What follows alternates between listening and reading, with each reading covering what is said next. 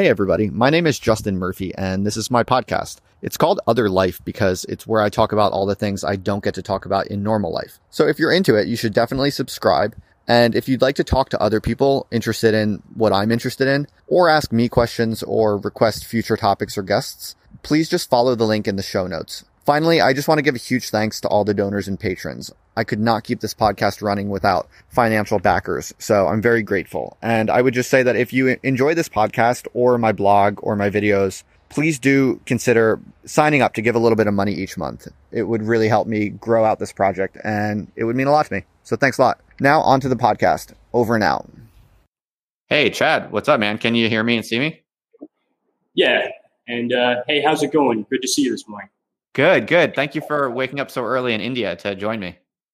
Yeah, thank you for working around the Indian time zone. I know how difficult that is, especially with the New York time zone. Typically, if I live stream with somebody over there, it's at like 2 a.m. That's actually the most convenient time usually. So thank you for staying up late tonight. Yeah, definitely. It's not that late here. It's only about 9:30 for me, so not so bad. Good. Cool. So, Chad, I think the way we should just start, if you don't mind, is I would love to just learn a little bit more about you as a person.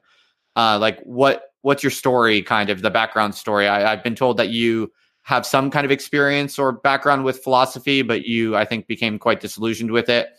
I'm sorry, academia, kind of academic philosophy is what I meant to say. And so I would love to hear a little bit more just about your background, I guess, just intellectually, but also in terms of how and why you started making videos and that kind of story. Does that make sense? Sure. Yeah. And thank you for that question. And, once again, thanks for inviting me onto the program. I really appreciate that. And as far as academia goes, that is something I've been out of for like 5 years. I think that the last time I was actually, in graduate school was 2014. So it's been a good long 5 years out of it. And I make videos which I guess might seem kind of controversial about the subject. I certainly have some people, kind of shoot back with, well, you're exaggerating this or you're exaggerating that negative part of academia, but they're really the minority. I think the vast majority of people, for every one person like that, there's at least 10 people who, will agree with what I say, that, it's become a very dysfunctional system that, ironically enough, is not even any good at what it was supposed to do. I would argue at this point that academia is not even any good at doing philosophy.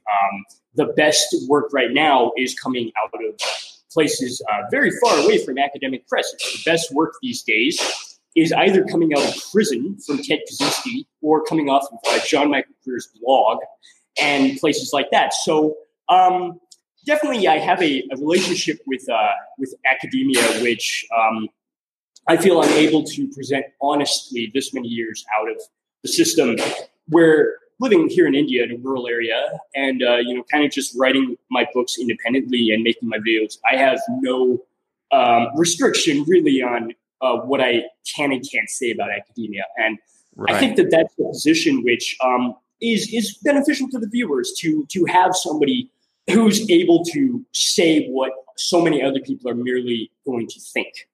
Right. And so catch me up, though. What was your experience with academia?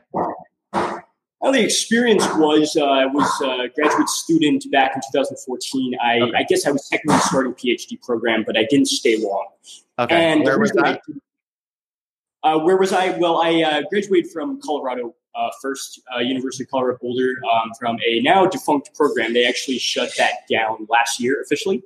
So I completed the master's program there, and then I interviewed to do PhD at some, high-ranking institutions and all that nonsense. And I got started at Illinois, and I only stayed there very little time, and I left because I realized that it would amount to so much debt to even try to finish for an experience that was honestly so underwhelming. And really, at any of the institutions I attended, graduate school is really underwhelming. I did a video recently about how if I were to describe graduate school in one word, it would actually just be boring, because most of what you do in grad school is actually just, it's not even exciting and intellectually stimulating. Most of what you do in grad school is you sit through these graduate seminars and you do readings of the text that are so superficial, that if you read the cover of Difference in Writing by Derrida, it's about difference. If you read the cover by Foucault, it's about power. That's about how deep you actually get into this stuff in grad school. So what were you originally going to study doing for your PhD? Well, I was kind of forced to go into an obscure field because in the United States, you can't really study philosophy in the philosophy department. It's kind of this bizarre situation where if you want to study philosophy, you kind of have to go to something bizarre like comparative literature, which is kind of an artificial department, which is just miscellaneous, a little of this, a little of that, and that's about the only place you can do a little bit of, say, Deleuze, as we're going to be discussing today. And I'll grant that they'll at least have Deleuze on the syllabus, whereas the philosophy department won't, because they'll be doing some nonsense with philosophy of chemistry or, does quantum physics prove that free will doesn't exist? Is some guy's research grant that a viewer notified me he got like over $1 million to try to do this ridiculous project. So that's what you're actually doing in philosophy. And I felt like comparative literature would be the only place to do that. And they kind of do it. The problem is that, honestly, they don't do it very well. And I feel that the amount of time you spend on irrelevant stuff in grad school, if you just devoted it to independent scholarship or whatever, you would accomplish far more. I've been more productive in the past 1 year than I was all the years. I spent like 10 years on college campuses. I've been more productive in the past 1 year. So what is the main interest that defines your video production?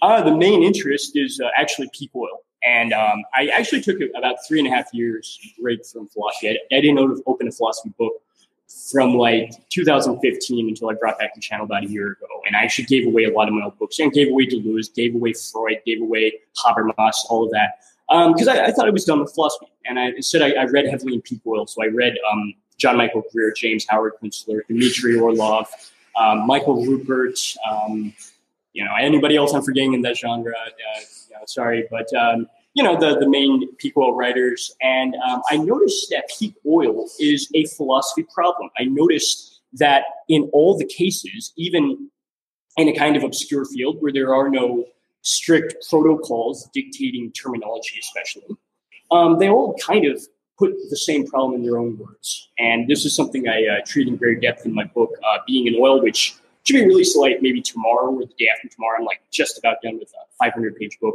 on the topic. But they'll try to put it in their own words. So Michael Rupert will put it in material cause terms. He'll say, every product in your house is made of oil in one form or another. Plastic bottles are, remote controlling your TV, everything. And in fact, if you throw this book in the trash can, that's made of oil too. And then some people like John Michael Greer will maybe emphasize not so much the material cause part of it as the formal cause. And they'll say things like, well, even if we have a perfect understanding of, say, the chemistry of what petroleum is, as many of these engineers do, they'll still be blind to the formal distortion which oil has over their own thinking. And early John Michael Greer, that's obviously mythology. He has this big sense in say, 2006, 2007, that you can't even begin to address peak oil if you haven't noticed that your own mythology basically is the formal essence of oil mapped into cognition. So for the early Greer, you're thinking.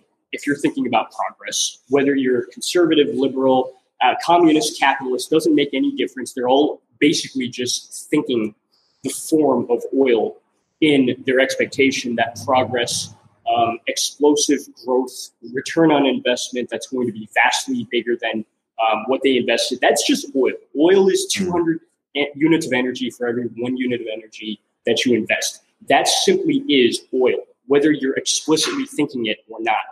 And that became kind of the inspiration to write what had to be a big book. Now, the memology is kind of a short, ironically enough, academic presentation I did here in India, but it really needed a good 500-something page book to unpack exactly how a responsible treatment of philosophy and light with people like Aristotle and people like Husserl and people like Heidegger and even modern figures like Jordan Peterson and Zizek, all of them, I think, really you can do a responsible treatment of peak oil and philosophy. And that's what I try to do, both in my book and on the channel.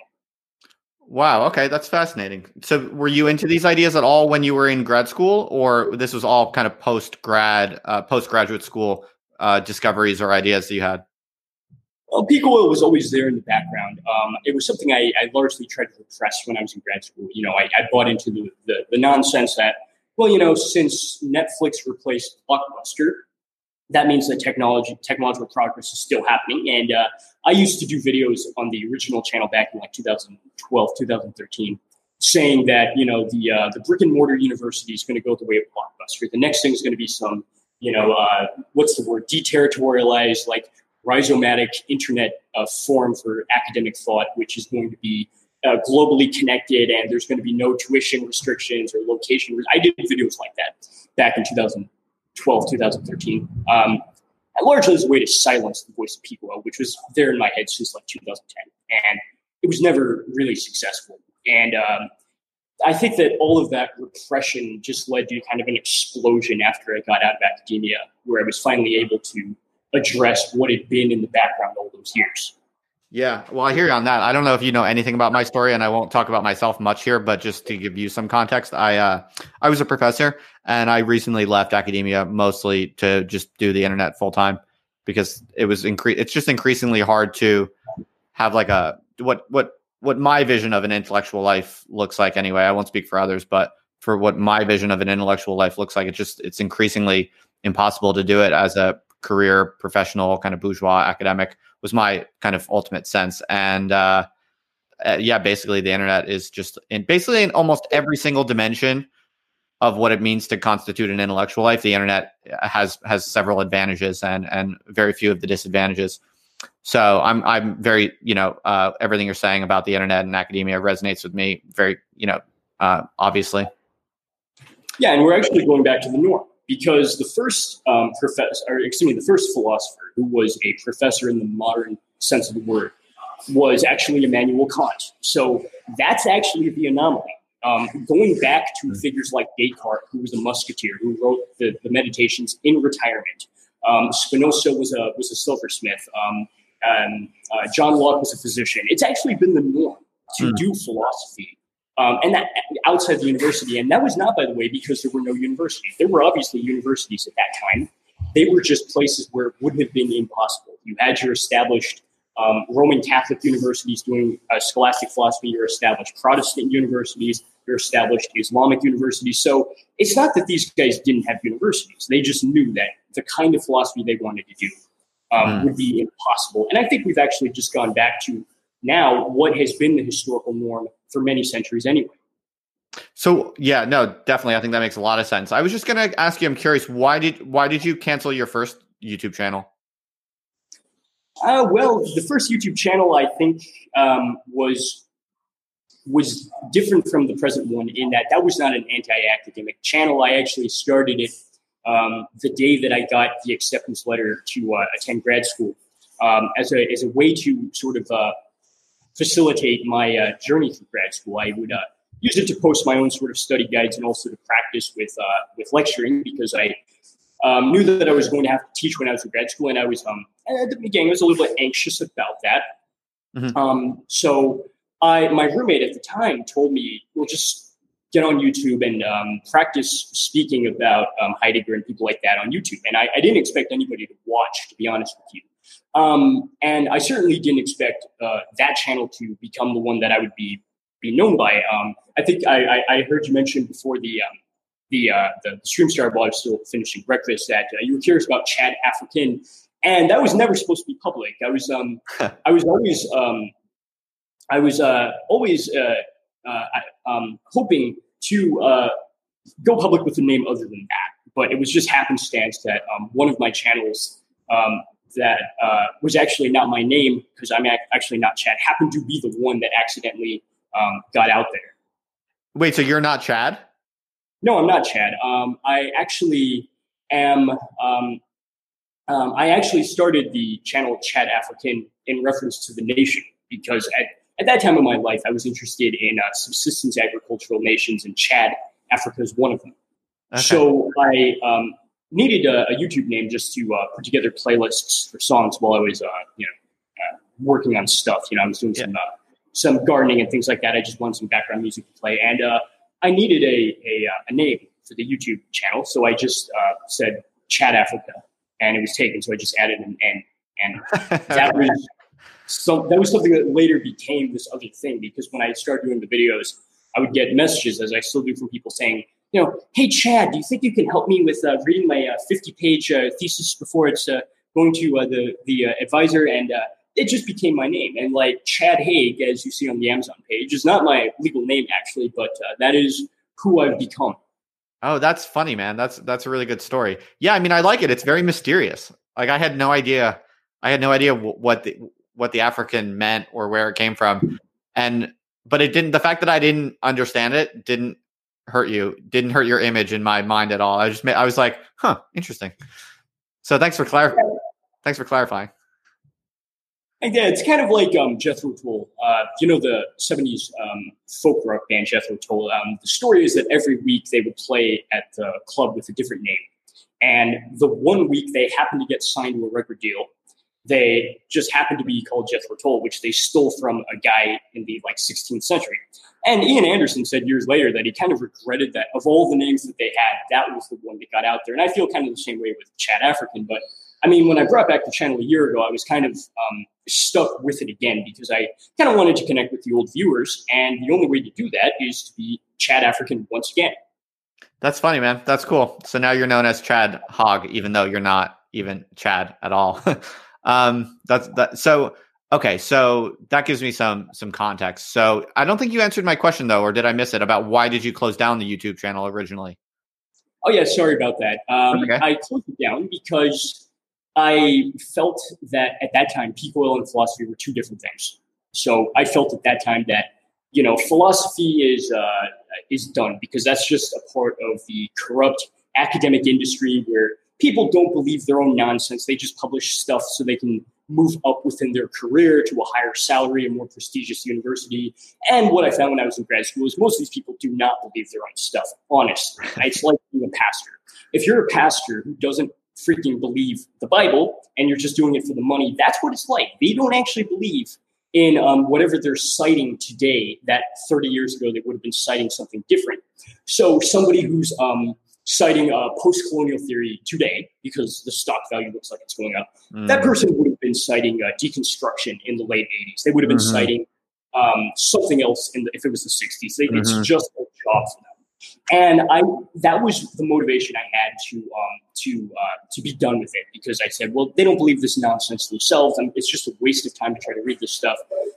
So instead I said philosophy, because that was something that seemed serious, because John Michael Greer and Michael Rooker, before he died, unfortunately, they weren't writing about peak oil to make a lot of money and something they didn't believe in. No, there was actually a life and death serious matter for them. And it still is for me as well. But I realized over time that the philosophy part of it can also be done with that level of responsibility. You just pretty much have to do it now outside the academy. Right. Well put. I have a lot of sympathy for that perspective. Now, could you just give us a quick rundown of what is your take on peak oil empirically? Are you in the camp of people who think it's basically a fait accompli, and sometime in the next 100 years, there's going to be a significant population decline in one way or another, because we're just not going to be able to sustain this type of energy consumption? Or what's your take empirically? Well, empirically, we already know that peak oil happened in 2005. Okay, so when I talk about peak oil, it's not something that might happen someday. It's already nearly 15 years. Okay, but how catastrophic do you think the consequences will be, and how soon do you think? It's going to vary by nation. So I live in India now, in a rural area. It's not going to be as bad here, okay, because we haven't deviated as much from free fossil fuel ways of doing things functionally here. In the United States, it's going to be extreme. I think that the worst places for peak oil are going to be United States and the Gulf, the Persian Gulf, Kuwait, Saudi Arabia, United Arab Emirates. Those are going to be the worst places for peak oil, and for different reasons. In Saudi Arabia, they get their water from burning fossil fuels to convert ocean water into drinking water. And actually, the water in UAE is so bad because many Indians, I think millions, live there, so they have these stories that you can't even wash your dishes with tap water. That's how polluted it is from the oil industry. But they get around it these days by just burning vast amounts of fossil fuels. And I've been to Dubai. It looks like a very, very luxurious oasis in the middle of the desert. And it's a very nice city, obviously, but enormous amounts of fossil fuels went into that. And it's just unsustainable, unfortunately. So the Gulf is probably going to be a little worse even than the United States. And you will see millions of refugees leaving Saudi Arabia and places like that. I don't know where they'll go, maybe north to Europe or something, but you're going to see that. But the United States is going to have enormous problems on its own. And we have our own Saudi Arabia, basically, which is the Southwest. So you're going to see millions of people leave Arizona and Las Vegas and Southern California and New Mexico. And I don't know where they're going to go, because you're going to have a nation where even if loss of water is not the problem per se, as it is for Phoenix, Arizona, or Las Vegas, the whole country is at this point deviated so far from functional ways of not burning fossil fuels that the slightest dip could lead to something of a 90% population decline. And that's coming from the Pentagon, by the way, where they did a war room. If they lost the electric grid for 1 year, 90% of people would die off because there would be no way to harvest, process, and store food. So it's a strange situation now where in the 18th century, you didn't have mass starvation from not having electricity because we had ways of processing food, etc., without it. But it's to the point now where the Pentagon themselves say that would mean 90% population decline in the United States. Interesting. And are you, I guess, quite pessimistic about the possibility of some sort of alternative technological discoveries that would represent a new kind of energy paradigm beyond oil, but that would sustain current levels of development? You say no way?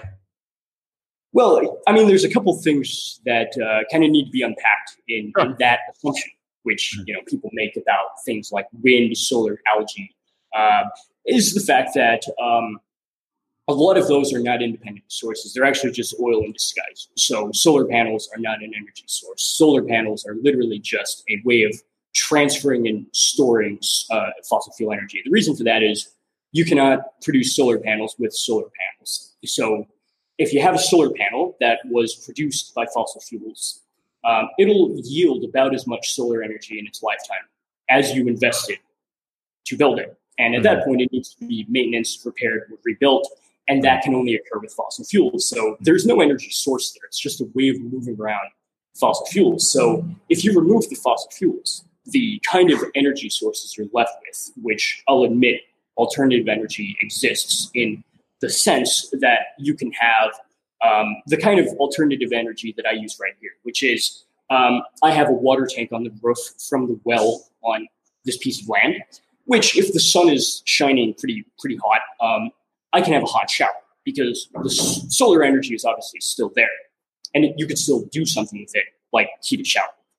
But that's only when it's available. So you can't just flip a switch and it's there at any time, like natural gas. It's only when it's available. And it's only within the constraints that it allows as a diffuse energy source. So in the future, we'll be able to do things like heat water for showers like that. We'll be able to use windmills the way they did in the days of Cervantes and Don Quixote to grind grain. We'll have horses to plow fields. And obviously, we'll have human beings to do manual labor. But I would argue that anytime somebody talks about energy sources in terms other than that, it's really a euphemism for fossil fuels. If somebody gives you this fantasy, quite frankly, that algae is going to power a 7 billion person suburb and everybody in the future is going to be elevated to the upper middle class and drive an algae powered car 2 hours every day from the suburbs to the city center and work like a corporate career. They're really talking about fossil fuels. And the philosophical problem is if they're really talking about something else, when they think that they're talking about something more shallow, how can you create something of a hierarchy to explain that? And my first book, there is a memological layer in which different energy sources have a different shape. fossil fuels have a sort of geometrical distortion of consciousness to the model of an ascending ray, basically, a line that goes up like this. So if anybody's talking about progress, immediately you know that memologically speaking, it's just fossil fuels. And obviously there really are fossil fuels as a type of somatic body behind that. If it's not, then they're even more delusional. But that's only one of like four sources. If somebody's talking instead about cyclical processes and repeating seasonal changes from reaping to reaping and sowing and harvesting and storing over winter, they're really talking about the agrarian concept of fields of grain. And their thought, even if they're not explicitly talking about barley and wheat, they really are thinking that, because at some level, phenomenologically, they're really aware of it. So the type of intentionality that you have in Husserl of, no, you're really aware of something. Okay, if it's embodied, if it really is a body there. Otherwise, you just have hallucination. I think that's relevant to the discussion on fossil fuels, because the way that we talk about fossil fuels now, it makes sense because phenomenologically there is still the body there, which we're aware of. And that's what makes the most preposterous things sound logical, because we have this intentional sense that, you know, what we're talking about really exists. But in the near future, that's going to be not the case. And when the body is no longer there, everything we talk about today is going to devolve into falsity. Even all of the sprawling systems we have today, modern economics is just a euphemism for fossil fuels. Computer stuff like the Google algorithm, that's just a euphemism for fossil fuels. All of these systems of thought we have also are just reiterations of not only the memological basis of the geometrical bias of an ascending arrow, but it's also just a reiteration of the body itself. And the systems have no validity if that underlying body doesn't exist.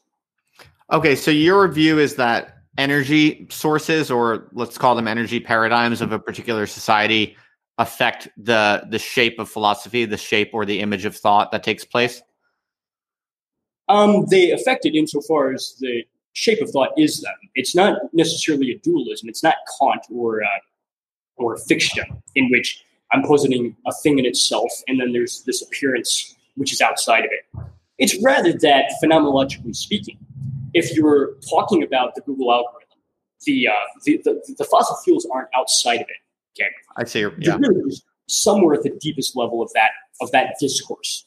The fossil fuels are already in the intuition. So gotcha. if you are viewing the world phenomenologically within the era of fossil fuels, the fossil fuels aren't somewhere on the outside. They're just the substance of that worldview. And why do you call it a transcendental memology? Assuming this is what you mean by memology in a nutshell, right?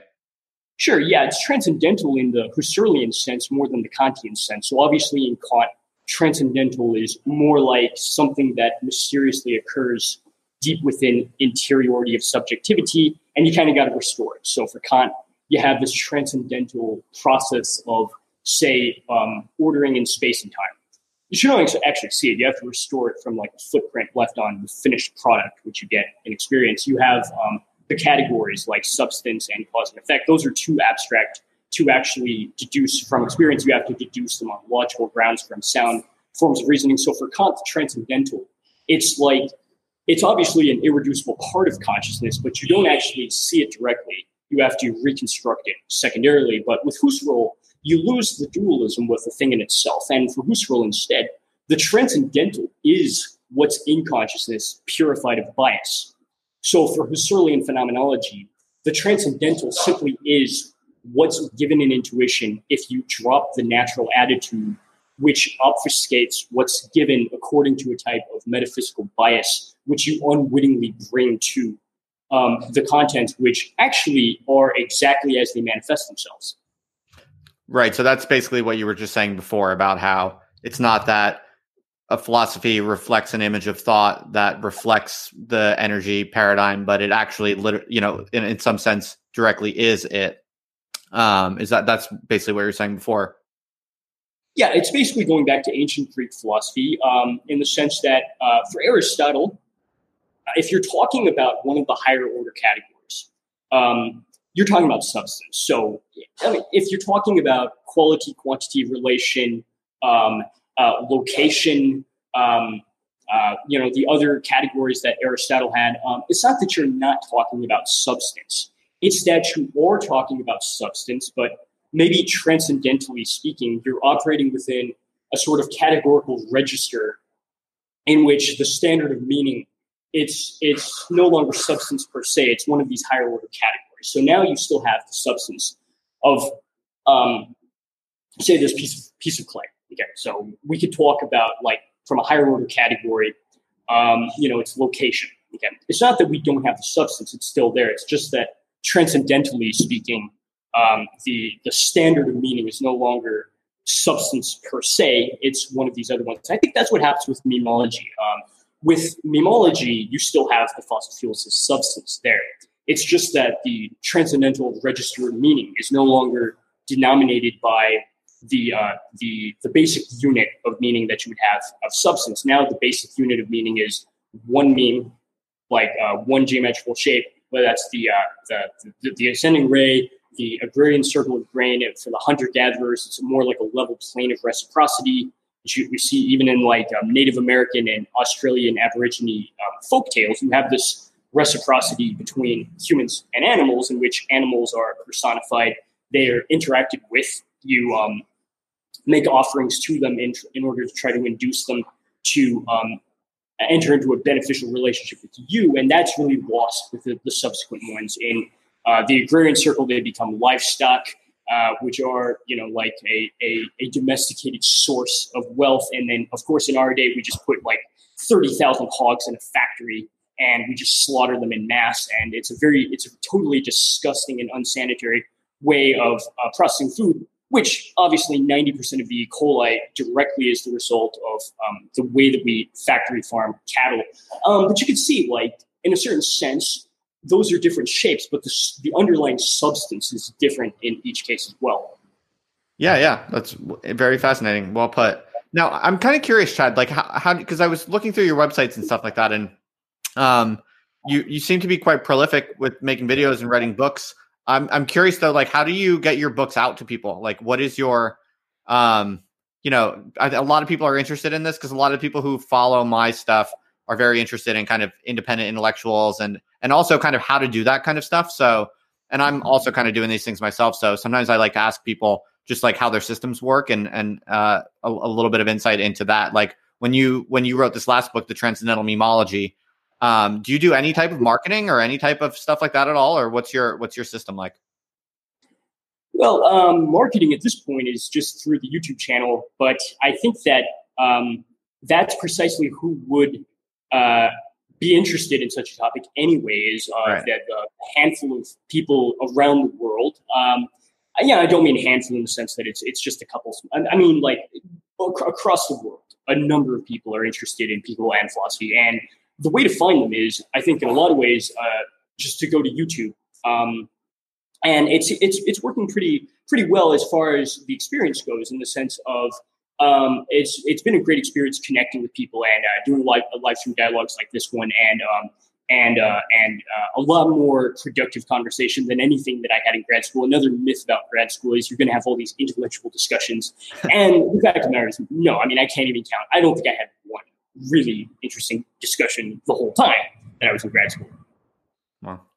Wow. Yeah. Okay. So, and was this your first book, The Transcendental Memology? Yeah, that's right. I didn't write in grad school because obviously I was writing, but it was a lot of these trivial, like, academic projects, which I really feel glad that they never saw the light of day, because I'll admit that that sort of thing really is garbage, which isn't meant to be read. It's meant to be pushed down the assembly line of academic productions to try to get you somewhere else within the university. So this is the beginning, but have a lot more planned. I'm publishing Being in Oil, good 500 something page book. Maybe tomorrow. It's really the final phases of that book, and I'm also working on a couple other books. Going to do the philosophy of Ted Kaczynski, the philosophy of John Michael Greer, and the philosophy of Jordan Peterson within the next year.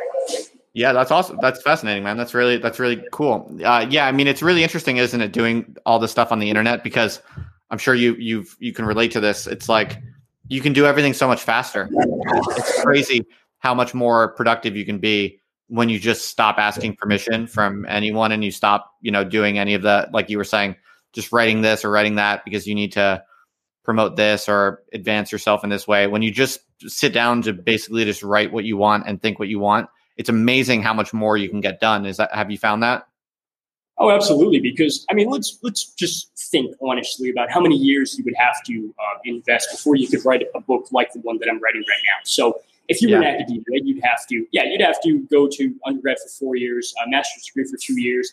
Then you'd have to go to a PhD for 9 years, and then you'd have to do a postdoc and go to these temporary appointments to try to build up. Then you try to spend 6 years getting tenure. You get rejected, go to another university, spend 6 years trying to get tenure. You'd be writing about ridiculous stuff you don't even care about just to try to get a publication out. So maybe like at the age of 55, you'd be able to try to write a book like this. But honestly, I wouldn't even recommend if anyone's watching right now trying that, because the only thing sustaining universities right now in the United States is the student loan bubble. And that's starting to show signs of letting out air. So if you don't have trillions of dollars of student loans flooding into the universities, you don't have these departments. You simply do not have academic philosophy or comparative literature or sociology or any of these departments, which the administrators, when push comes to shove after the student loans are gone, they're just going to look at these departments and say, out, you guys are not worth keeping on the budget because you're too expensive to have professors who are not directly making enough money for the university and research dollars. So you guys are done.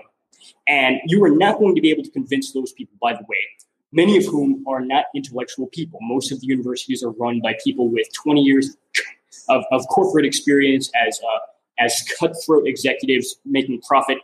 And they're not the kind of people who you'll be able to go to them as a philosophy professor and say, oh, no, don't get rid of us. We're not bullshit because we've been doing the philosophy of science this whole time. They're not the kind of people who will listen to an argument like that.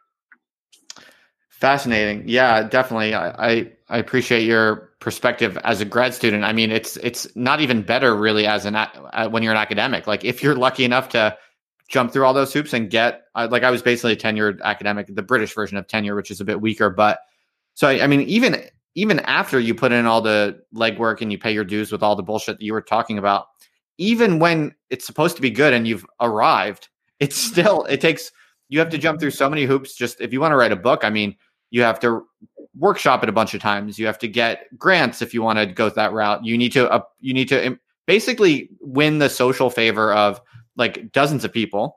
And then you also have to write the damn thing, but in kind of communication with a bunch of other people's opinions, basically. And so it's like the waiting and the middlemen, it's like, it's all so, it's so obviously over the top in terms of its inefficiency and just kind of stupidity that, I mean, that's why I want people to like look at people like you who are kind of just like, fuck it. I'm going to write a 500-page book right now just because I feel like it and because I want to and because I can. And I think it's important to think and to express what I'm thinking and trying to express.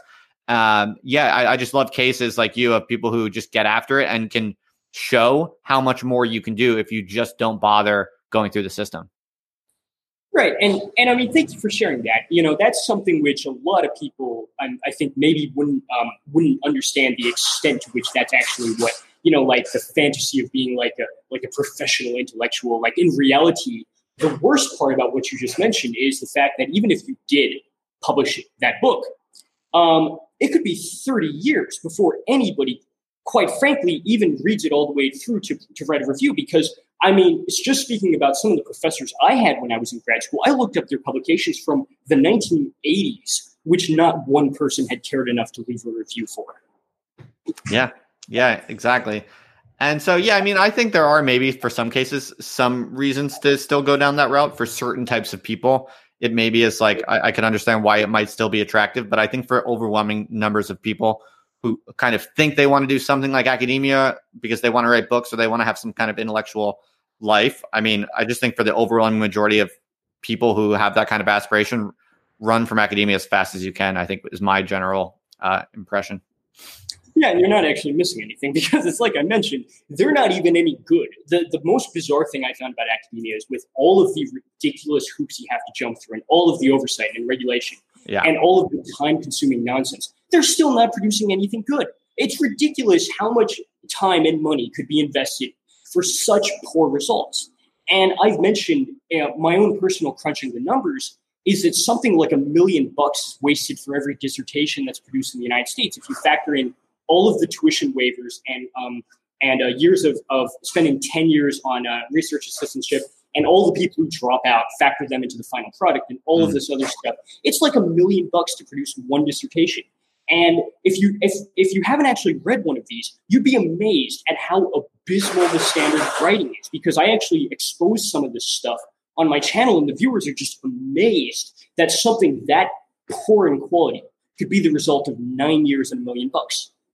Yeah, it's quite an interesting system. I think when the real truth of academia really I don't want to use corny kind of like conspiratorial language, but when the real truth gets exposed and like lots of people actually understand what's going on in the academic system, I think people will be horrified by it. Like people will look back on academia kind of like right now people look back on, like the derivative scandals of like before 2008 or something like that. I think it's like actually really kind of dirty and dark and pretty deep actually how kind of nasty and I almost want to say evil is the system, just because it's probably not much worse than like any kind of evil like corporate sector. But the unique thing about academia is that it really presents itself as doing something different and better, and that's where its peculiar kind of devilishness, I think, comes from, if you ask me. But I think like there's a lot of skepticism about academia, and conservatives especially are kind of critical of academia. But I think my sense is that the public really doesn't know the half of it, and if they learn, it's going to be like quite a kind of massive scandal, I think. Well, I agree with that, and I think that one thing that works definitely to the advantage of what you suspect is going to happen is the student loan scandal, because you've got a demographic time bomb there. There's approaching 50 million people in the United States with student loans. And by the time this finally runs its course with the millions of people who go to college every year, it's going to be probably like 55, 60 million people in the United States who are getting screwed by their student loans. And I'm actually a student loan refugee. I'm living in India because that's not the only reason, obviously. I'm here as somebody who's fled the country from the student loan collectors because, okay. You want to talk about a scam. Student loans make Enron look ethical. So you went to India in part to not pay student loans in America. Is that right? It was certainly a nice benefit. Now I'm here for other reasons. My wife is Indian, okay. And we enjoy living here. I mean, I definitely, don't get me wrong, I love being here. I'm not here just fleeing the country, but that was definitely something which I realized if I was going to be here, that even giving $1 to these people would be out of my mind to do it, because there's no benefit that comes from it. Other older forms of trade had to actually produce something of value in exchange. So you go down to the market, you spend like $5 on vegetables, right? You're getting something. The student loan people realized that they could take your money and give you nothing in return, because I paid my student loans for 5 years, and I'll tell you, there's not a fucking thing that you get in exchange for paying your student loans. The only thing that does is put off how bad they can raise your rates and things like that. Oh, yeah. Well, I definitely agree that there's absolutely no ethical compunctions about not paying your student loans if you're in a situation where it's not going to negatively affect you. I completely agree with that. I mean, yeah, we don't need to go down a rabbit hole about capitalism and ethics or whatever, but I'm kind of personally of the opinion that, in contemporary society, what businesses do to you is basically whatever they can get away with, that matches their calculations of what's in their interest to do. And so the law is just one of the variables that they factor in, and the consequences of the law is one variable that they factor in. but they have no respect for the law itself. So I'm certainly not going to have respect for the law itself, and I don't think anyone else should either. So I have no qualms or objections on that point. Right, and you're not actually paying back anything because they screw you twice because the money just goes to pay ridiculous tuition rates. So it's just shuffled from one corrupt institution to another. They give the money to the university, okay, and most of the classes you get are going to be fluff. You're not going to learn anything as a result of this, and then they shuffle the money back to the student loan company, and then they shuffle it to the guarantor, and then you consolidate that moves to another. So you get screwed like 4 or 5 times with having to pay back for something you didn't even get anything the first time around. Right. Well, yeah, I think a small number of people can get something out of it. I think there is a way to go to university and make the most of it. And I mean, I think for a small number of people, taking out those loans wasn't necessarily a mistake. But yeah, your larger point is well taken. Chad. Yeah, and I think that and if I will just say real quick, you mentioned that it's not necessarily different from what other businesses would be doing if they could. I think that's right. I think that the difference, however, is that as Ted Kaczynski mentions in his recent book, Written from Prison, Anti-Tech Revolution, there's a natural tendency of self-propagating systems, as he calls them, like nations and corporations and student loan companies and universities to try to outdo each other in natural competition to the extent that they can by maximizing the scope of their domination. The difference is that today, that limit has intrinsically been raised to previously unthinkable levels, he says, by technology. So these days, you have the same tendency towards expansion and domination that the Roman Empire had, but they were physically limited to just the area like around the Mediterranean. It's not that they didn't want to go further; they just weren't able to because they didn't have modern technology, or in my terms, they didn't have fossil fuels. But today, the same sort of base human nature is allowed a far higher ceiling of destruction because of technology and because of fossil fuels. And I would say that that's the case in the short term. But in the long term, it definitely won't be. And these institutions, like the student loan people and all of the other sort of huge corrupt institutions that are screwing millions of people, when the fossil fuels start to run out, they're actually just going to collapse because there's no way to conduct those types of operations without the kind of energy sources which you might think that somebody like Sally Mae or even somebody like Google, you might think that they're extremely powerful. But the power that they have is literally just fossil fuels. Like, phenomenologically speaking, the power that you're aware of is just fossil fuels. They're just a tiny parasite on something much bigger than themselves.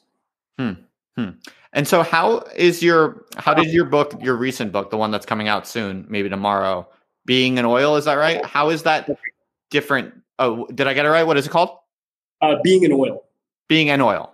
Go ahead. Mm-hmm. Right. Like being in time, but oil instead of time. Okay. Just making sure I got that right. Right. So how does Being and Oil, how is it different than the transcendental memology, or what did you learn in the time between those two? Well, it's kind of more like a subset-superset relation in which memology is a part of this bigger system. And since I did that as a conference presentation, ironically enough, I was invited to do a presentation right here there's a college near the village where I live in India. So I accepted, and they really had no restriction on the topic. So I just decided to do it on something I was writing on anyway. But I realized that a conference presentation was much too small to talk about what would need about a 500-page book. So it's a kind of a subset of this bigger thing in the sense that, for Being an Oil, it's not just one maybe transcendental register of meaning, it's all 5.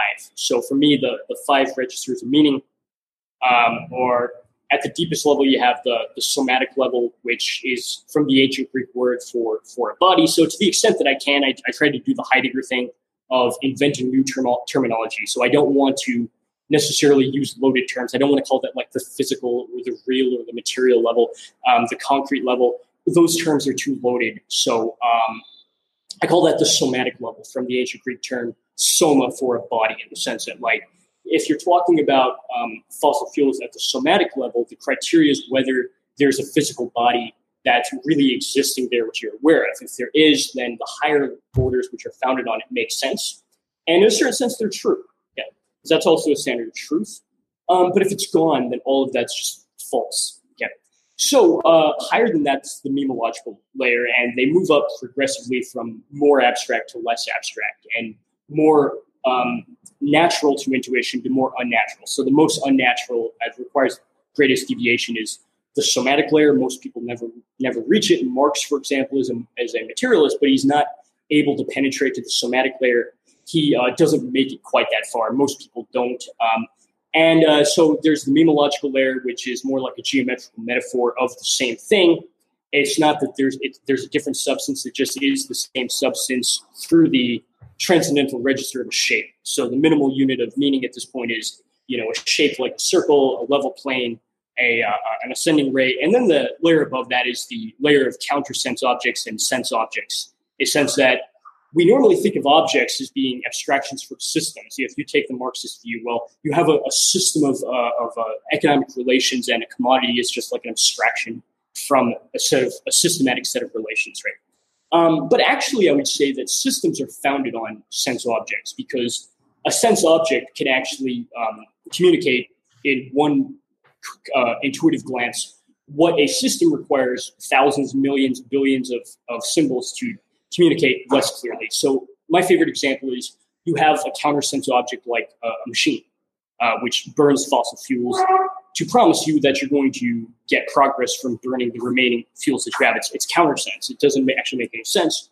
but it reiterates the fossil fuels and the deep meaning of progress. And you have these big systems, which are just reiterations at a systematic level of the same logic of a machine. So you have the Google algorithm, which is 2 billion lines of code, which states unclearly in 2 billion lines what you could get just from looking at a machine.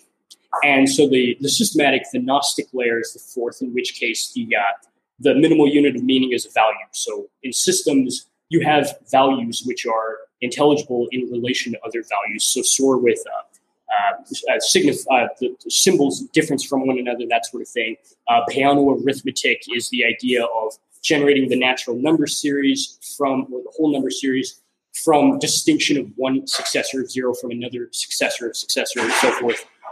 So that's the systematic layer. That's the Gnostic layer, which is the fourth. And of course, that's not where we normally dwell. Where we dwell is the mythological layer, in which the unit of meaning is not a value, an object, a geometrical shape, or a body. At the fifth layer, it's just the disclosed event. And that's a little bit like Heidegger's notion of Dasein. The controversial thing, I think, from my book is Heidegger's very clear in Being and Time that Dasein is not disclosed as clearing by anything else. It's just itself. Dasein discloses itself. Kind of Husserl's notion that the consciousness constitutes itself. It's not some other being doing it. But I would argue in my work, actually, that the mythological horizon of the event unfolding actually is disclosed by something else. That's not the ultimate layer. So this is what prevents me from just being Heidegger, is you get the mythological sort of clearing of an event, of things happening in a kind of context in which you could break things up. So you have a mythological shape, like, for example, in the Odyssey, you have Odysseus blinding the Cyclops. Okay? You could break that up into objects. You could break it up into Odysseus, the Cyclops. He uses a stake and a torch, and there's sheep. You could break it up. Just in the same way that you could break up a linguistic unit into its morphemes. You could take uncanny and say uncan-y, but that's kind of a secondary abstraction. The mythological layer is originally populated by a unified event, okay, which unfolds.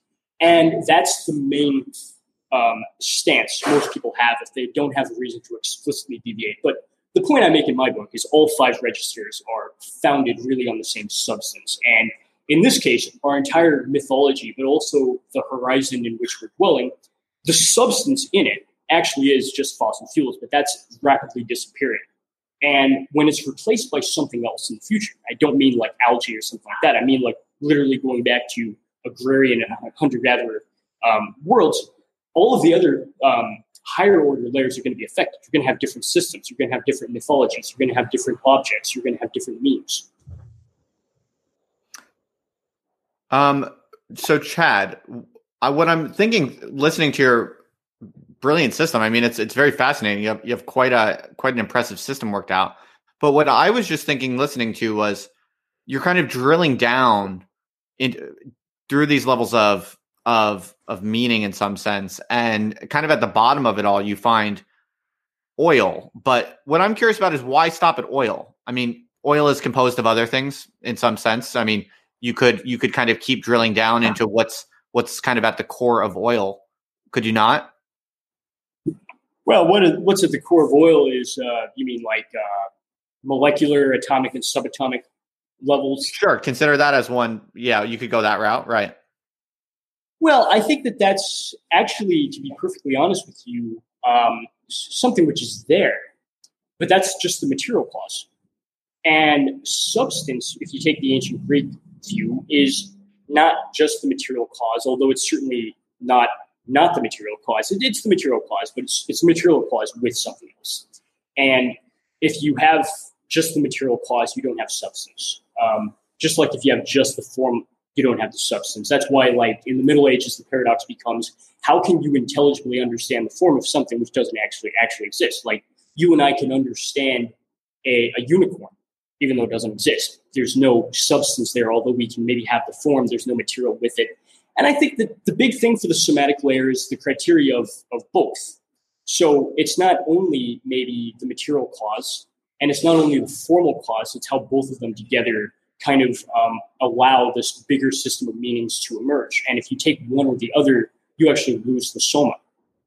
Okay, interesting. So you think that fossil fuels kind of satisfy all of the crucial conditions for that base layer, but other ways of digging deeper into that entity don't necessarily satisfy those conditions. So there's something very essential about oil, fossil fuels. Well, just from a scientific perspective, if you look at carbon, okay, so carbon is a big part of fossil fuels. And some people actually in the peak oil community just call it stored carbon. Okay. Right. Carbon is also in a compost pit. And the difference in ancient Greek philosophy between having the material clause and having the formal clause is kind of something like this. So if I have the material clause of iron, how do I know that I'm not talking about a dagger, a battle axe, or a kitchen knife? You know that based on form. So how do I know that I'm not talking about a compost pit? There's an enormous difference. I do composting here in India. There's an enormous difference between a compost pit and petroleum. And I think that's why. Mm-hmm. Right. Okay. That makes sense to me. Yeah. Now, so help me understand, like, what do the rest of the 500 pages do? Like, what is the structure of the book, and what exactly are you trying to achieve or show in this new book? Yeah, thanks for asking. It's going to actually be a 2-volume book. I'm going to put about 500 pages out now. I really wrote probably more like 1,000, but I scrapped about half of what I wrote. So I'll be releasing about 500 pages. I try to get this stuff out as reasonably priced as I can, so it'll be available on Kindle at the very least for like $3. But it's still only half of the original book I had planned. So the first half is more like the theoretical part. The second half, the second volume, released next year, will be the practical part. That's where I deal with politics and economics and religion and things like that, and ethics. So the first volume is the theoretical volume, and it's divided in 4 parts itself. So part 1 is called Oil, which I talk about the problem of peak oil and generally peak oil philosophy, and the peak oil literature situated to philosophy, and that's part 1. Part 2 is meaning, where I devote 1 chapter to each of the 5 layers: the soma, the memology, the sense object, etc. Third part is called being. That's on the ontology of limitation, which I didn't even talk about in this video, but because that's a big and rather obscure topic. Basically, for me, it's like what I'm doing is not German idealism. What I'm doing here is not Hegel. So for me, in German idealism, you have this emphasis on negation, which is not applicable to the problem of peak oil, which is more like an ontology of limitation. And I obviously look at people who've tried to think about limits, which are probably the most unpopular term. So obviously, like in Dune, there's a big concept of limitation of water on Arrakis. Foucault talks a little bit about limits. Jordan Peterson talks about a little bit about limits. But nobody's really done a satisfactory sort of ontological analysis of limitation the way that Hegel did of negation. or that any of the other ontologies were sort of redefined for Heidegger. It's Dasein for Deleuze. It's difference for Badiou. It's set theory. For me, it's limitation. Okay? And that's such a big topic. I won't be able to say more about it, except that it's kind of the opposite of Hegel. But the fourth part is truth, in which, for me, truth is the kind of intersection of layers with each other. So Google right now seems obviously very true to us because of its intersection with the layers below it. So Google intersects with the countersense object of a machine, which intersects with the meme of progress, which intersects with the soma fossil fuels. Student loans, the system of usury, which is modern high finance, seems like a true system, but it's just a systematic redundancy of the countersense object of a student loan. A student loan is a countersense object because it's a bottomless pit. No matter how much you dump into it, you never get out of it. Okay, so it's an object and a countersense object at that, and that makes sense because it overlaps with the meme, which overlaps with the soma. And it didn't make sense to previous thinkers. Everybody from Aristotle to Dante and the Divine Comedy to Martin Luther all condemned usury as the most damnable of sins. I think St. John Chrysostom also said, nothing is worse than usury. He said, usury is the harbinger of hell. So it's remarkable that even devout Christians today see no ethical contradiction with working for Sallie Mae or one of these other big banks. And literally, you're making their entire living off usury because for them, it makes sense memologically, somatically, and at the level of sense objects. So those are the four parts of the first volume of the book. Fascinating. So you basically think that fossil fuels help to explain ideologies in some sense, not just philosophical ideas, but the ideologies that define how people kind of process social and political questions?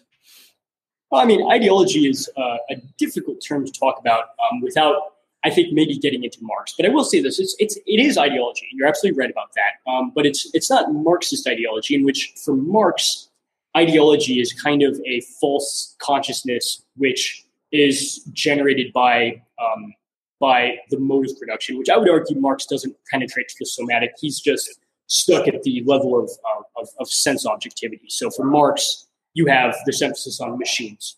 And his understanding of capitalism is that the invention of machines allowed the bourgeoisie to overtake the aristocracy. And communism is also really going to be the result of better machines being invented to change the relations again.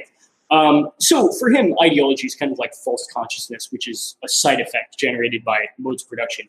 And I really don't think that's not the way that I would put it. I would say that with ideology, which for me is not its own distinct layer, there's mythological ideology, there's systematic ideology, there's counter-sense object ideology, there's memological ideology. So we have to be maybe specific in my system of what kind of ideology we're talking about, because like the Google algorithm is systematic ideology.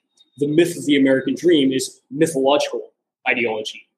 Solar panels are counter-sense object ideology.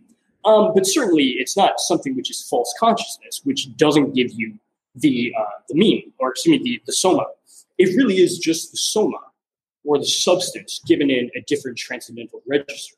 That's why you don't need to go beyond what is in consciousness phenomenologically to try to restore this. It's not like a mystical object which I'm claiming exists, but I can't prove it to you. No, really, it's there within consciousness all the time. You just have to enact something like a transcendental reduction to show how your own consciousness is it's already there within it. Okay. Now, how should I put this? What I'm trying to understand it a little bit better is the relationship between the fossil fuel as this kind of base layer that you're describing, and how it affects the way people think. Like you're kind of talking about, how should I put this? We're talking at a very kind of general level, right? A very abstract general level. I'm curious about kind of the mechanisms. Like how do you get from step A to step B in this model? I mean, like why is it that our thoughts, our phenomenology is able to contain in it these kinds of, material substances, underneath the earth. Like what is that relationship like? What is that mechanism like? Does that make sense? So first of all, empirical oil is not transcendental oil, is one of the weird claims that I make in the book. So when I'm talking about oil, I'm not talking about something that is physically within a barrel of petroleum, which you could conceivably pass your entire lifetime without ever physically seeing one. Right. And even if you do, let's just say you work in the oil industry yourself. So every day you're handling these things. It's not that you're handling the soma directly, okay, or that you have any better understanding of it. Not even if you're a scientist who's studying it or an engineer who's studying it at a formal level, because transcendental oil is not itself the soma. Empirical oil is not itself the soma. Empirical oil is itself, ironically enough, just one more countersense object, which is itself founded upon it. So in Husserlian phenomenology, the most bizarre thing is that, the empirical ego is not the transcendental ego. The empirical ego is itself an object which is constituted by the transcendental ego. Yeah. And that's a little bit where I'm going with this, is like the soma has, so the barrel of oil has to make, in a certain sense, constitute itself, in that it's also constituted to you by the soma. So the thing that I'm, trying to make clear is like, it's not that the every extant barrel of oil put together in a set, that's literally it. It's rather more like the relation of limitation, ontologically speaking, to the other layers, which is a very obscure topic. I don't know that I have time to explain in depth. But one thing that interests me is this. So for Hegel, you have this notion of determinate negation, in which for Hegel, you have this failure. I don't know if you're familiar with volume 3 of the Encyclopedia by Hegel. I don't recall. Okay, so it's a pretty obscure work, but you have this notion that you move from art to religion to philosophy, right? And you have this progression of trying to do art, and you're trying to do art, you're failing. You have this vision of what art should be, whatever, in kind of non-formal terms, and one day you finally get it right, but then it's no longer art, because when art finally becomes itself, it transforms into religion. So religion goes through the same thing, and religion tries to get itself right. And it's not that it never does. It's just that when it does, it becomes philosophy. Okay? And this is the real key, I think, to understanding Hegel, is how it's not that you never embody the notion or get it right. It's rather that when you do, it's no longer what it is. It's like Plato's notion in the Cratylus that a perfect picture is no longer a picture. Let me put it this way. A perfect representation is not a perfect representation. At that point, you just have an object. And the paradox about how embodying the content of what it's supposed to be actually just leaves the subject matter altogether, I think, can be understood through this hierarchy, in which the mythological criteria for meaning is something that actually is imperfectly embodied by myth. We have the ambiguity of interpretation and hermeneutical events, and we have the ambiguity of abstractions, like myths are about good and evil and things like that. There's this understandable frustration and inconclusiveness. But when we finally get past the ambiguity, we no longer have myth, then we just have value. Values are not ambiguous. Number 3 is not number 4. Okay? The negation operator is not the conjunction operator. Okay, so but there we have another problem, in which now it's inconclusive as a whole system. We need billions of lines of code to state, if we could have one perfect symbol communicate the whole thing in one symbol, well, you could have that. It's just no longer a system now. Now it's an object. And that runs into the same problem of, well, a machine is kind of an imperfect example of this concept of linear progress. You have to indirectly read it from a physical machine. So what if there was an object which captured that perfectly? Well, that's actually just the deep meaning. And then there's the problem is, well, it's like oil, but it's not oil. Okay. And the final determinate limitation in the hierarchy is soma for that reason. So that's kind of the convoluted, but that is the reason why I situate the hierarchy in that way. Okay, that's great. This is fascinating. Now, do you mind? I feel like I have a pretty good understanding. I won't say understanding, but at least impression of your kind of philosophical perspective on oil and transcendental memology. So that was one of my objectives that I wanted to accomplish in this talk, is just to get a kind of high level overview of your main ideas. And so I feel like we've kind of checked that box, and it sounds really kind of fascinating and kind of impressively systematic and creative. So yeah, thank you for all that for sure. Are you game for a few random questions from people watching? Sure, yeah. And, once again, thank you so much. I really enjoyed this talk, and I appreciate having had the opportunity to speak with you today. Yeah, of course. I mean, I basically, one of the things I do on this channel is I basically just go around looking for people who are really, there's a few criteria that I tend to look for. Just obviously smart and doing something interesting and meaningful that looks at least possibly good in some way. But really the criteria I look for really are people that are really just super independently minded, kind of unique or eccentric in some kind of weird way, and that are actually, doing something, working hard on something over time, and have that kind of serious motivation and investment and discipline to actually not just be weird and interesting and unique and creative, but to follow through on it and actually constitute some kind of interesting, independent presence and project. And so I'm kind of like always just scouring the internet for interesting people like that. And you were recommended. A few people who watch my stuff said that I think like two of them said that I should talk to you. So I looked you up, and then I'm seeing in the chat that a few other people who watch my stuff know of you. So yeah, so it would make sense that, you and I have a lot to talk about. Yeah, I think there's something a lot more interesting going on online than anything you'll find in academia, because like you go to the elite departments right now, and what are people talking about? They're like, doing the 1,000th critique of Marxism and this, or the 1,000th critique of Freud and this, and it's just, they're not even doing anything interesting, quite frankly, at the top departments. And really, it's not like this is what we have on YouTube. It's not like this is just like, a poor man's academia or whatever. It's not. Like, this is where the interesting thing actually is happening right now. I think that's going to be more and more the case. Yeah, I think it's already happening. I mean, it's happening with people like you. It happened to me, like in my own life, without me even planning it. I mean, I never really was on YouTube that much. I basically just over the past 2 years or so, it was very sudden that like making videos and doing stuff freely on the internet got really productive and energizing and enlightening, and in every way it was just kind of like taking off. And it was like everything I ever dreamed of what a radical intellectual life should look and feel like.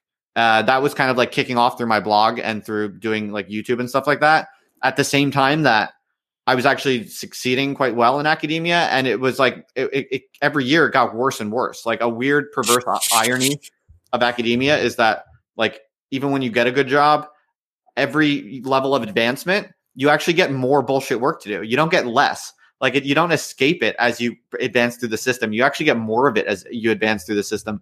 Maybe there's some time in 20 years from now in which it would have, decreased, but fuck that. I wasn't going to wait for it. So yeah, I think what you're describing is it's intensifying. And I think every year you're definitely already seeing it. And I think it's just going to keep increasing that.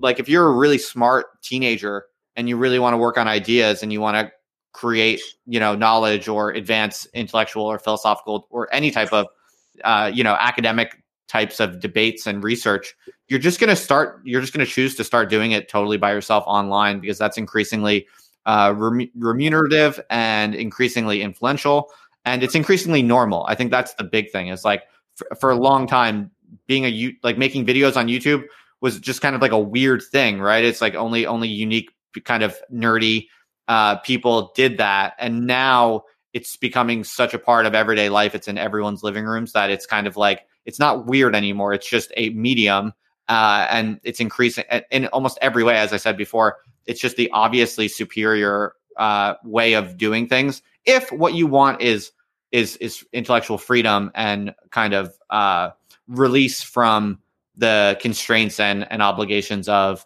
a kind of stultified professionalism. Now, some people want that, and there are certain types of personalities who maybe excel in that type of context and they can have their academia. But for people like you and I, it's just increasingly going to be obvious that there's no need to bother with academia. Well, I mean, you mentioned that YouTube has gained maybe legitimacy as a venue for discourse in recent years, and I would say one of the reasons is that's where the people are. Okay, so right. if you're printing a book of like 300 copies at a printing press, a university printing press, which is almost exclusively going to sell for $200 a copy, and sit on a handful of university library shelves collecting dust with maybe one person in 10 years checking it out just so they can write their dissertation with one page that they found in the index they flipped to and pretended to read. And by the way, like 70% of academic bibliographies are fraudulent because they have the same typos as the one that they stole it from by copy and pasting it. So I would argue that, like YouTube is where the people are. And there's arguably nobody at the other side. It's not that there's hundreds or dozens or thousands or millions of people who are reading all of these academic monographs. In many cases, it's nobody. Right. Someone wants to know, if you're game for a few random questions, someone wants to know, do you have any views on Indian religion? On Hinduism, you mean? You can answer it however you want. They just asked, do you have any views on Indian religion? Okay, I assume they're talking about Hinduism. India is the most religiously diverse place that I've ever been. We don't have a fraction of the religious diversity in the United States. Obviously, we have a mosque here and there. We might even have one Hindu temple in the state of Colorado. We have Buddhist centers here and there. But India is, so people who've been to China and India both say that India is the opposite of China, because we have religion not only at a diverse level, in which I think to me, it feels about roughly equal Hindu, Christian, and what's the other one? Hindu, Christian, Muslim. And if you're in northern India, there's a lot of Sikhs. And in Sri Lanka, you have a lot of Buddhists. And that's really awesome, And I think that religion is also just out in the open in India, in which every shop you go to, there's going to be either a Hindu icon. I don't know if you can see Lord Shiva behind me, but I have a icon myself of Lord Shiva, if you can see him or not. Because the landowner, or the person who owns this house, actually, and there's Nietzsche also, if you're curious who that is, he's a Hindu. So there's a prayer room right in front of me with icon of Ganesha, the elephant god. So it's something which I think in America you feel like only super religious people will do that, but here it's something that you'll find in every restaurant, in every taxi cab you get into. There's going to be like a Hindu icon, or maybe some Arabic inscription with a picture of Mecca if they're Muslim, or a picture of Jesus if they're Christian. And I think I think it's good. I think that religious diversity is a good thing. And I think that a lot of good philosophy is not pursued in the West because it's religious. So I have a series of videos on my channel on Hindu philosophy, which I talk about the Ramayana, the Hanuman Chalisa, Lord Shiva, a lot of that. And I think that a lot of really legitimately good philosophy over thousands of years has been intrinsically religious. And a lot of people in the West are letting that stuff go to neglect simply because they feel pressured by academia to maintain this radically secularist and anti-religious stance towards religion. And it's their loss because they're missing out on a lot of good stuff. Interesting. Well put. Now, I have a question actually. Oh shoot! It just actually fled my mind. How old are you, Chad? 30 years old. I'm cool. Okay, I'm calling you Chad, by the way, even though I know that's not your name. That's your name for me. So that's effectively who I am at this point. The only person I'm not Chad to is the Indian embassy where I have my passport. Other than that, I am Chad now. Do people know your real name, or is that a secret? Yeah, I mean, some people know some people from the original channel, like 2012, might remember my real name, but I certainly don't go by it anymore. Oh, that's something I wanted to ask you. So was your first channel like really quite big, or what? If you're asking like how big it got eventually before I took it down, yeah, I don't know, maybe 500,000 views. I'm actually making more ground faster with this channel than I did with the last one. 500,000 subs or 500,000 views? I have 500,000 views. So, okay. For an obscure topic like philosophy, that's not bad. But cool. Certainly, I mean, I was never anything, bigger than like an obscure guy talking about philosophy. But that's all right, because I feel like if you get to the ranks of somebody like a PewDiePie, you have a lot of people watching that are precisely the people you don't want watching. You know what I mean? Oh yeah, no, who cares? I was just curious because I'm kind of surprised how many people who watch my shit know you. So I was just curious. Oh man, was he like really big or just kind of bigger? But no, that's a very respectable amount for sure. Yeah. I mean, I always find it interesting. I tell this to people that when you're making stuff on the internet, if you really believe what you're saying and you believe what you're doing and it's what you really want to be saying and doing, you actually only need a very small number of people for it to feel very worthwhile. People don't get that sometimes when they look at it from the outside. Well, let's talk about philosophy and numbers for a second, because philosophy might seem today like something that is very obscure. Only a handful of people are doing it. But we have more philosophers today, and by that I mean more professional philosophers. I'm not talking about a guy with a copy of Plato on his shelf at his house. I'm talking about professional philosophers. We have more of them today than the rest of history combined. Is one stat that my philosophy professor gave me in undergrad. And it's actually true. Like, if you want to talk about the days of Spinoza and Descartes, I mean, those were days where, like, philosophy was a pretty small community, but it was okay because it was quality over quantity. Like, they were people who were really interested in some of the best philosophy in history was done precisely in that era. Yes. Now, when you say that there are more philosophers now than ever, are you talking about academics, or are you talking about just people who are more or less making their living doing philosophy in one way or another? I would assume that this is my professor's stat. He was talking about professors because he counted himself as one of them. He said he's a professional philosopher, and the context he brought this up was in Philosophy 100. It was a general class, and he said to a lecture hall of about 70 students, he said, "Can anybody here name one 21st century philosopher?" And one person raised their hand and said Sigmund Freud. And it's like, no, that's the 19th century. That's only off by 2 centuries. And he said it's ironic that nobody can name a single 21st century philosopher because there's more today than the rest of history combined. It's just the irony is that most of them are not producing anything of lasting value, right? There are a few people in the chat who really want to hear you talk about. By the way, do you have to go like right now, or I don't want to? No, not right now. No, I gotta go in a little bit, but not now. I'm definitely happy you hear some questions. Yeah, and thank you everybody for participating. Yeah, cool. No, I just wanted to check in and I didn't want to keep you too long. Well, I'll let you go in maybe 10 minutes if that's cool for you. Oh no, it's not even that soon. Probably more like an hour. I got to go, but certainly, how many questions we need to take? Oh gosh, well, it's getting late for me, so I don't know if I can keep up for too much longer. Yeah, definitely. Good. Yeah, I understand it's very late there, and thank you for staying up, by the way. And whenever you need to go, just let me know. Perfect. I'm not in a rush or either way. So, okay. So a few people really want to hear you talk about Kaczynski's critique of the left. What's your take on that? Well, Ted Kaczynski critiques both the left and the right in the manifesto and then in Anti-Tech Revolution. He only critiques leftists. He doesn't reserve a specifically political critique of the conservatives. And that's not because he agrees with either one of them. It's rather that the critique of conservatives can be done much quicker. He says they lament losing family values in traditional religion, and yet they will not sacrifice economic growth. And your typical neocon, like capitalist conservative on Fox News, they will not sacrifice economic growth driven by technology. And the two are really the same thing now. They will not give up fossil fuels is what it really means. And they wonder why the cultural change has gone along with it. They try to diagnose it with other factors when that's precisely what caused it.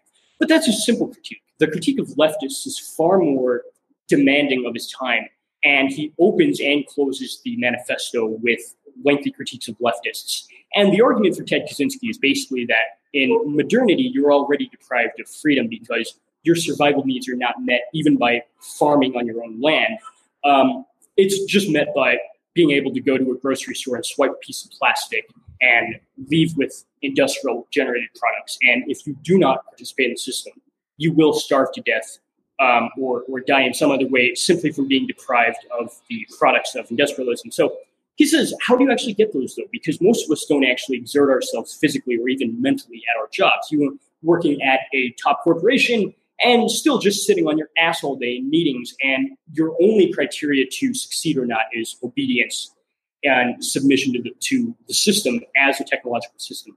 So this powerlessness that people feel inevitably deprives them of being able to go through the power process, which is a basic need that humans have to have a goal, expend effort, and then accomplish the goal, ideally with freedom. So we turn to outlets like collecting stamps or cheering for football teams But leftists turn to politics, and leftists are particularly susceptible to the problems that this poses because despite the facade of claiming to be radical revolutionaries against the system, actually leftists are what he calls the most over-socialized of all people because over-socialization is just doing exactly what society tells you. And the leftist Ivy League professor with a PhD from Berkeley and a six-figure salary is the most over-socialized because he's doing exactly what the society told him to do by joining the upper middle class. And his prescription for the oppressed minority, blah, blah, blah, that he's writing all of his papers about is actually just for them to join him. This is Ted Kaczynski's critique. He says, well, you claim that you're in favor of people holding onto their traditions or whatever, but what you mean by that is like somebody's an immigrant from India, they can still eat Indian food and listen to Hindi music, but you still want them to become an engineer, doctor, lawyer, politician, etc.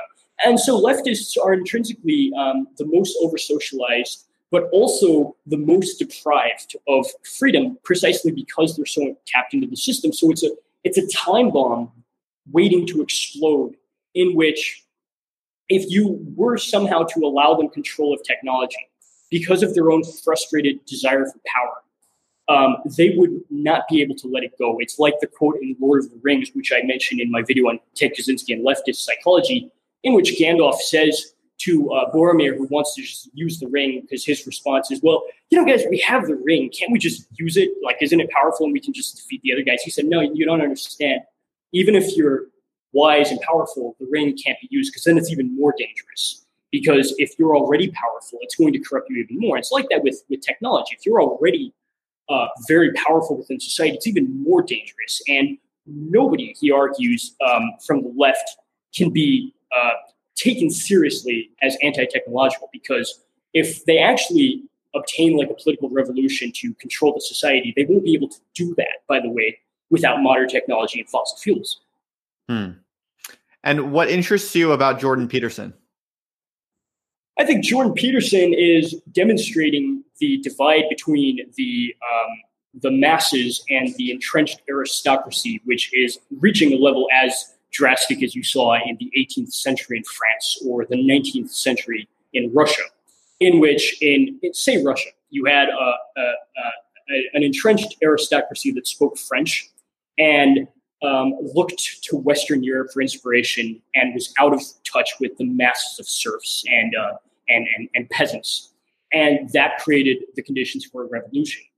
And you have the same thing now. You have an entrenched academic aristocracy in the West who's looking towards, ironically enough, once again, Europe, although largely at this point it's Scandinavia that they're placing as like, if you listen to like the Young Turks, they'll say, well, obviously universal happiness is possible. We could just become like Norway and have like, their level of socialism, and everybody, if they did that, would be happy.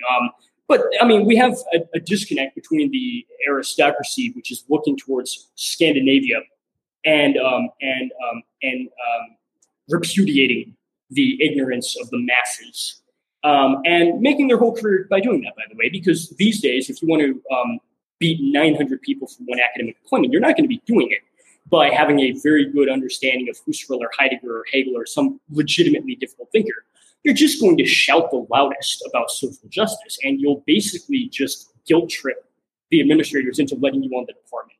Oftentimes by shouting about issues which, like the third world, for example, like most of the post-colonial professors claiming that they deserve a position on the faculty just because they're talking about the third world are not from the third world. They're actually wealthy, upper middle class background, quite frankly, white people from America who suddenly took an interest in the third world because it was going to advance their career. So there's this hypocrisy that is difficult to ignore for anybody outside the aristocracy, which is generating this divide in which the millions of people who are listening to Jordan Peterson, and like this book has thousands of reviews on Amazon. This book I was able to obtain in India for pretty cheap, but in America it's like $80 for Maps of Meaning by Jordan Peterson, and people are buying it because there's a demand.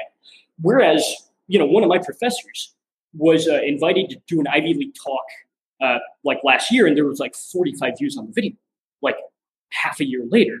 So it's just remarkable how the official academics, even at top universities, are talking basically to nobody because nobody actually wants what they have to offer. And I think people who dismiss the Peterson phenomenon as the ignorant masses who don't know good stuff when they see it are only confirming exactly what has created this phenomenon. Interesting proposition. All right, here's a curveball. How much mysticism is there in Hegel's philosophy? How much mysticism is there in Hegel's philosophy? That's a good question. It's difficult to talk about Hegel's view of religion, I think, maybe without realizing that for him, most religion is picture thinking. So in Phenomenology of Spirit, the last big section of the book is religion. So you start with consciousness, you get to self-consciousness, you get to reason, you get to spirit, which is like kind of like culture, and then you get to religion. And each one is doing what the previous one was trying to do. So with religion, you finally get something like the type of community, and I guess maybe like civilization you were striving for with spirit.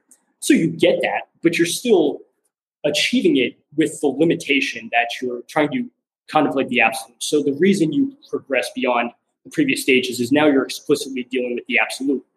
But the absolute in religion is still thought of as picture terms. You're thinking of, if you're not familiar with like picture thinking and notional thinking for Hegel, the picture is something which is a static form which seduces you into thinking that it's fixed, whereas it's really something which is going to be negated away by the notional immanent negation of the notion by itself. So you finally get beyond religion when you understand the absolute is not any single image that presents it as a transcendent like entity. You understand in the final section that you move up to the absolute by thinking it notionally. So I would say that Hegel definitely posits religion as being like at the top, nearly at the top of this hierarchy. But he doesn't quite consider it. He still considers it to be picture thinking. So that's about as much as I have to. And the same thing with the third volume of the encyclopedia. You move from religion to philosophy, because when religion becomes what it's really supposed to be, dealing with the absolute, then you just get philosophy. Excellent answer. Now, what do you think of the permaculture movement? Its strengths or weaknesses? I'm not a huge fan of permaculture, to be perfectly honest with you, as somebody who was actually involved for about 1 year with trying to start an eco-village. So I actually got into peak oil with permaculture at the same time. Some of the philosophy majors at my undergrad got into peak oil at the same time that they got into permaculture. And they started the plans for an eco-village in the forests of Oregon, where we were supposed to just sort of start a self-sustaining community of thinkers while the rest of society collapsed. And obviously it never happened, largely because of ideological differences. So the worst thing about permaculture is there's some people in the permaculture movement who use it as an inkblot for dogmatic liberal ideology. There's some who do it for dogmatic conservative ideology. I've been to farms where it was one or the other. I've been to some farms where it's evangelical Christian conservative couple that wants that to be the ideological basis of permaculture. I've been to ones where it's secular leftist hippies and atheists who want it to be that. And I think that's going to be the downfall of permaculture, because that's a misunderstanding between the levels. Permaculture should be descending down to the soma for how you get how you survive off of resources, but they don't descend all the way to the somatic level. They remain at the mythological layer of compelling images or explanate or visions of how the future will be better. They stay at the systematic level of political correctness, for example, in which you're explicitly sorting out right language from wrong language. That's just the systematic layer, treating language as units of value. And I think that permaculture in the West is something which could be used properly, but too many people are using it wrongly.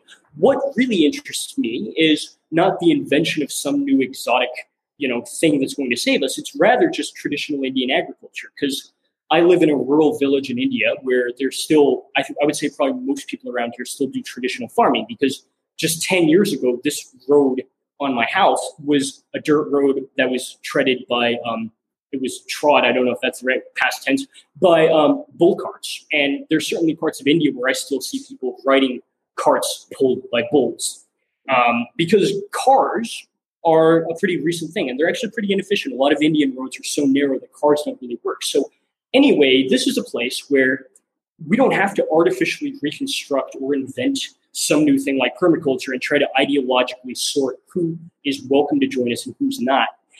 It's already here. And what I'm personally learning from having farmers, kind of show me some of what they know is better than anything I learned when I actually went to permaculture settlements in the West. I'm learning the proper way, according to the Indian climate, to do things like composting. I'm learning the proper way to grow tapioca and keeping chickens and things like that. So I would argue one of the best views, and I'll finish this comment with this, is one of the best views of Peterson is that we don't actually understand why things function the way they do. We only understand that they do. And gambling that's throwing away a system because you ideologically don't like it on the gamble that you can replace everything that had millions of years, in some cases, of evolution, since like a lot of social relation is, something that we've inherited from millions or maybe even a billion years. And it's a very reckless path to take to think that you can replicate all of that with just overnight imposing some ideology. All right. Now, what do you think about Andrew Yang? A couple of people have brought him up. It's remarkable how little I follow American politics living in India, to be honest with you. Sure. I think that everything he says, I agree with. And people bring him up, especially to me, in the context of student loans. And I agree with everything. Let me put it this way. As a Gnostic system of information, I agree with everything he has to say. But does he factor in moving beyond fossil fuels to accomplish any of this? I highly doubt it, right? Well, if one of the interviewers for the debates are watching this, they might get from you the idea to ask him what Andrew Yang thinks about the Soma. Maybe we'll hear that on the TV debates. Yeah, it would be interesting to see how he would respond to that, because the Soma, if he has a background in Hinduism, he might misinterpret that as a word for the goddess of the moon. So we'll see how he interprets that.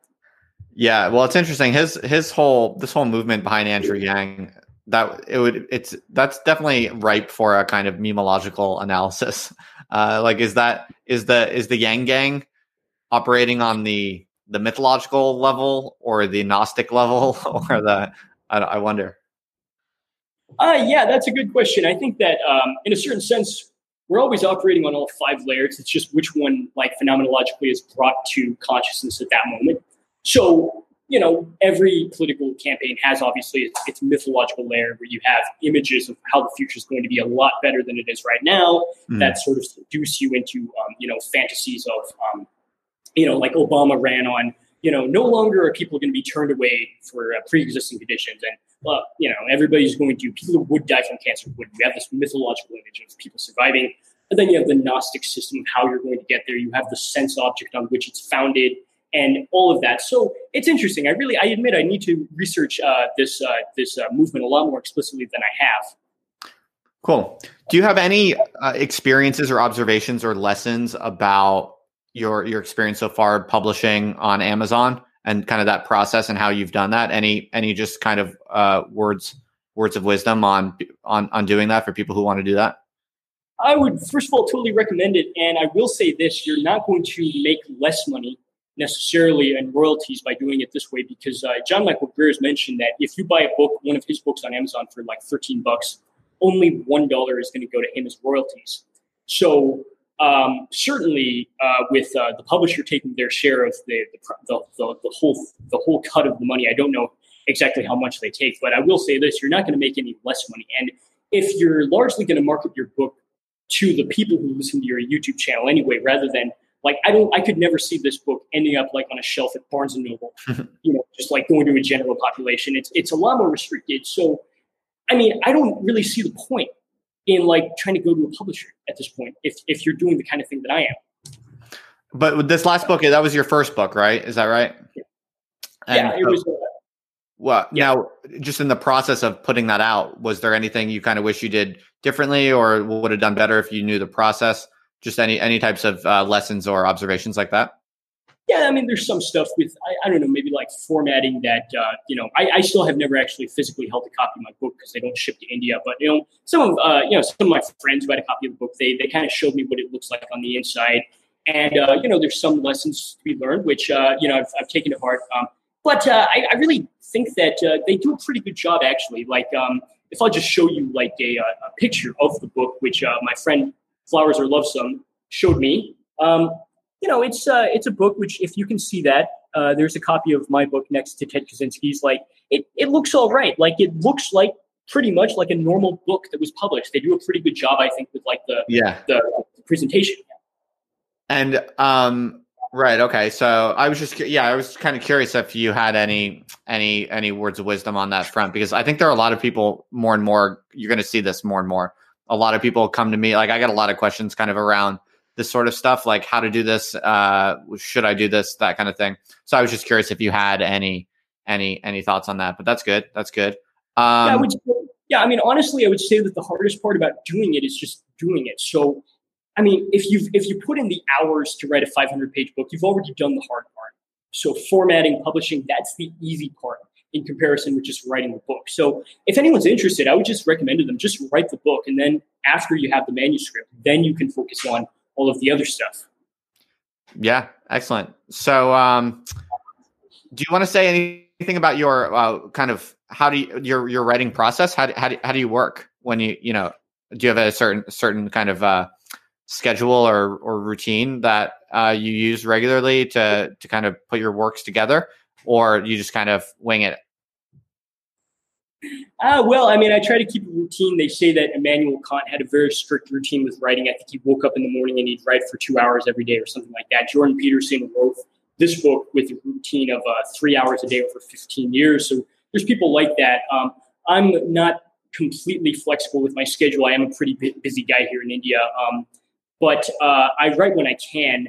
But I feel like my own experience is if you write first thing in the morning with a lot of coffee, your mind's going to be, sped up, and you might write a little bit like Derrida just on accident, because you kind of write longer sentences, more complicated sentences. So I think that there's a balance between maybe approaching it when you maybe don't feel like you have maximum energy to maybe approach it more with a sober mindset. So that was actually the most surprising thing I found about the writing process, is how like being toned down in energy is actually like a good thing. That's interesting, especially from a transcendental memological perspective, because I'm just thinking about like the soma at work there, right? It's kind of interesting. And like Nietzsche, I think, said that one should not think at night. He doesn't say that exactly, but he gestures in that direction. But maybe there's a case to be made for thinking while you're tired. That's interesting.